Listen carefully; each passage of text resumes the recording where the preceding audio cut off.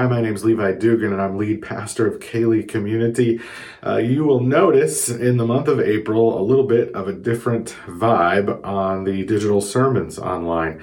That's because for part of the month of April, I will be in Israel doing a mission trip. And so you're going to hear from some of my friends as they preach and bring the word digitally throughout the month of April. I will still have some sermons this month, but I also wanted you to hear from some of my friends. And so today I'm honored to have you listen to my friend Jen Adams. She is a director of discipleship up in St. Louis at a United Methodist Church. She's also a fellow seminarian at St. Paul School of Theology, where we've been in many classes together. And she is a kindred spirit and a kind soul, a lovely human being, and someone that I aspire to be like.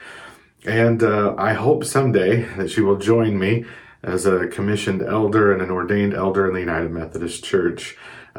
She cannot right now because she has a wife. And so we have to work on that, don't we? We have a lot of work to do in that area. But when you hear Jen speak, you're going to be blown away by her wisdom, her generosity, her graciousness, and her brilliance. And so take a few moments to listen to my friend Jen as she brings the word with the gospel according to pop music. Hi, everyone. My name is Jennifer Adams, and I am blessed be bringing the word to you today. A little about me. I am the Director of Development for a not-for-profit by day that works alongside individuals with disabilities to achieve their goals and to live lives of opportunity and greater independence and choice. By night and weekend and every other free minute I am the Director of Discipleship at Salem United Methodist Church in St. Louis, Missouri. So that is where I live. That is my home, St. Louis. Go Cardinals. As I'm sure you are aware, we've entered into a series where we're looking at popular music or popular songs and basically finding God's story in those songs. Today, we're going to be talking about Leo Stannard's Gravity. It is an awesome song from 2018 that literally makes me get up and dance every time I hear it. If you know it, you understand what I'm talking about. But first, before we get into that, we're going to begin today with a fable or a fairy tale, which is really just an old story that has a lot of meaning in it. So are you ready? Great. Let's go. Once upon a time, there was a water bearer who had two large pots, one hung on each end of a pole, which she carried across her neck. One of the pots had a crack in it, while the other pot was perfect and always delivered a full portion of water. At the end of the long walk from the stream to the woman's house, the cracked pot arrived half full.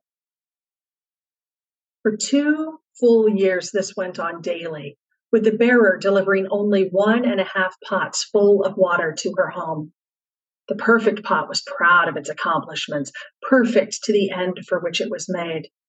But the poor cracked pot was ashamed of its imperfection and miserable that it was only able to accomplish half of what it had been made to do. After 2 years of what it perceived to be bitter failure, it spoke to the water bearer one day by the stream. I'm ashamed of myself, and I want to apologize to you. Why? Asked the water bearer. What are you ashamed of? The pot said, I have been able for these past 2 years to deliver only half my water, because this crack in my side causes it to leak out all the way back to your house. Because of my flaws, you have to do all this work, and you don't get the full value from your efforts, the pot said. The water bearer felt immediate empathy for the old cracked pot, and in her compassion she said, as we return home today, I want you to notice the beautiful flowers along the path. And indeed, as they went up the hill, the old cracked pot took notice of the sun warming the beautiful wildflowers on the side of the path, and this did cheer it up some. But at the end of the trail, it still felt bad because it had leaked out half of its water. And so again, it apologized to the water bearer for its failure. The bearer said to the pot, did you notice that there were flowers only on your side of the path, but not on the other pot's side? That's because I've always known about your crack and I used it. I planted flower seeds on your side of the path, and every day while we walked back from the stream, you watered them. For 2 years, I've been able to pick these beautiful flowers to decorate our table and share them with our friends and neighbors. Without you being just the way you are, we wouldn't have this beauty to grace our house and the lives of those we love. It's a great story, isn't it? Well, if you haven't figured it out yet, we're all cracked pots. Little secret, there's no such thing as a perfect pot. We're all unique and gifted and offer brilliant additions to this amazing story God has been writing from the beginning of time. Isn't it beautiful to imagine that you were part of a story that has been written for millennia? A story that we just celebrated, that we're still celebrating last Sunday with Jesus' death and resurrection. A story that a week later for the disciples was still being written. A story that is still being written for you and for me. Let's go ahead and turn to our passage today, which we'll find in the book of John. You feel free to use your computers or your phones, grab that Bible or whatever equipment you use to access your Bible. And we're going to turn to chapter 20. So it's John 20, verses 19 to 23. And these verses tell us about that experience for the disciples the week after Easter. It says this: It was still the first day of the week. That evening, while the disciples were behind closed doors because they were afraid of the Jewish authorities, Jesus came and stood among them. He said, "Peace be with you." After he said this, he showed them his hands and his side. When the disciples saw the Lord, they were filled with joy. Jesus said to them again, "Peace be with you. As the Father sent me, so I am sending you." Then he breathed on them and said, "Receive the Holy Spirit." So right now we're standing a week after Jesus' death and resurrection. And we're standing in a room with the doors all tightly locked up because we are standing in a room full of cracked pots. The disciples are stuck in their fear. They've fled to the safety of a hideout because they're no longer certain of their purpose. They're no longer certain of what they should be doing. They're afraid because at this point, they're not really sure what God wants them to do. They're afraid of the authorities who have just killed Jesus. Have you ever felt that way? Has fear overtaken you to the point that you're just stuck in place, unable to move, unable to make a decision? I know I have. And the disciples know this feeling too. And Jesus shows up. Jesus is always waiting to show up when we are stuck. And Jesus will remind us of our purpose in those moments, will point us in the right direction so that we can feel capable again. We can feel unstuck. But did you notice that Jesus doesn't come and scold them for their fear? He doesn't mock them for hiding away. Instead, he offers them peace and the Holy Spirit and reminds them that just as he was sent, they are being sent too. You see, they have a mission, but their mission isn't like any spy movie that we'll watch today. There are no Lone Rangers here. There's not just one guy getting to do all the cool stuff. Jesus's kingdom relies on a whole body of people, you and me, to fulfill that mission. The mission, of course, is to spread the good news the disciples knew firsthand, that Jesus is real, that he died, that he rose again, that there is hope and light and freedom for all of us right up to today, because the story is still being written and you have a starring role. I'm aware it's easy to say all of that. We could just glide right past the difficulties we face, the fear we encounter, how hard it is to know the right decision to make at any given moment. It's not easy, right?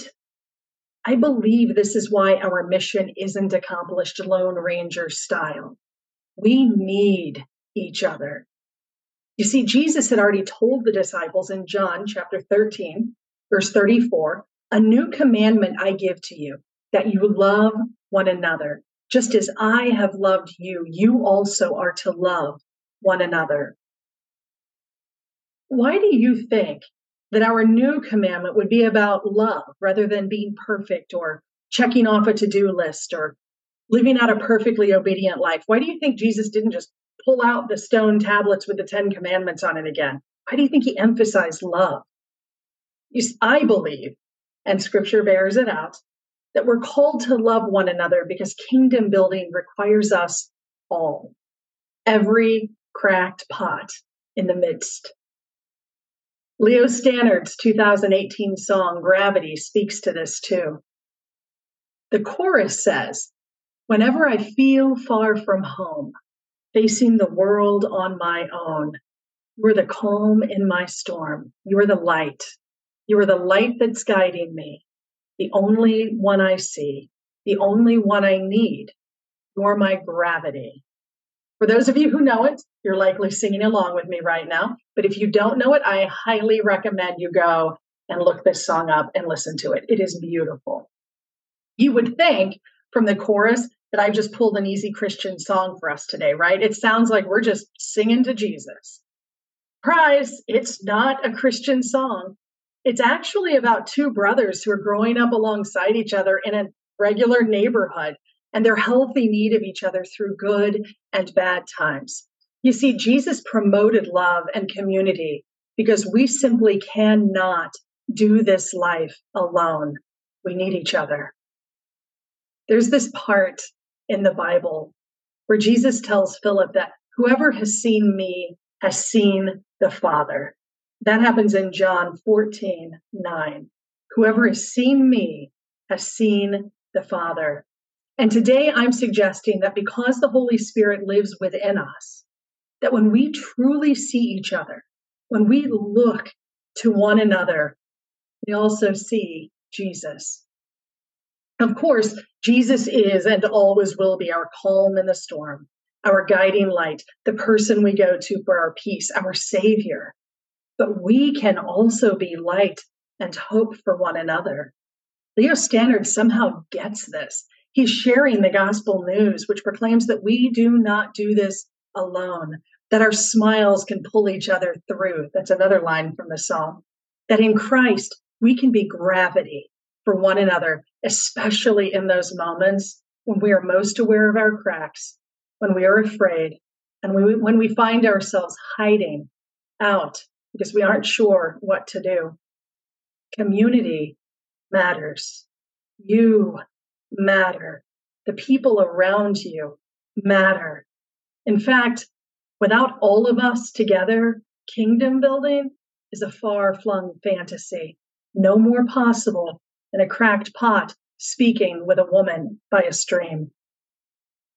Today, some of you may be afraid. Some of you may be going through a very hard time right now. Some of you may not know what to do next. Jesus is showing up for you, but it may not be the way you think. It could be in the form of a friend who calls, a family member who is near, or a neighbor who passes you on the street. It could be in the form of a coworker or a caregiver or one of your fellow church community members. Just as we're looking for God's story in popular music, let's set our own hearts on looking for God's story within ourselves and in those around us. You are a part of God's story. It is still being written. Let's be water and light bearers for one another and remind each other that our cracks are being used by God.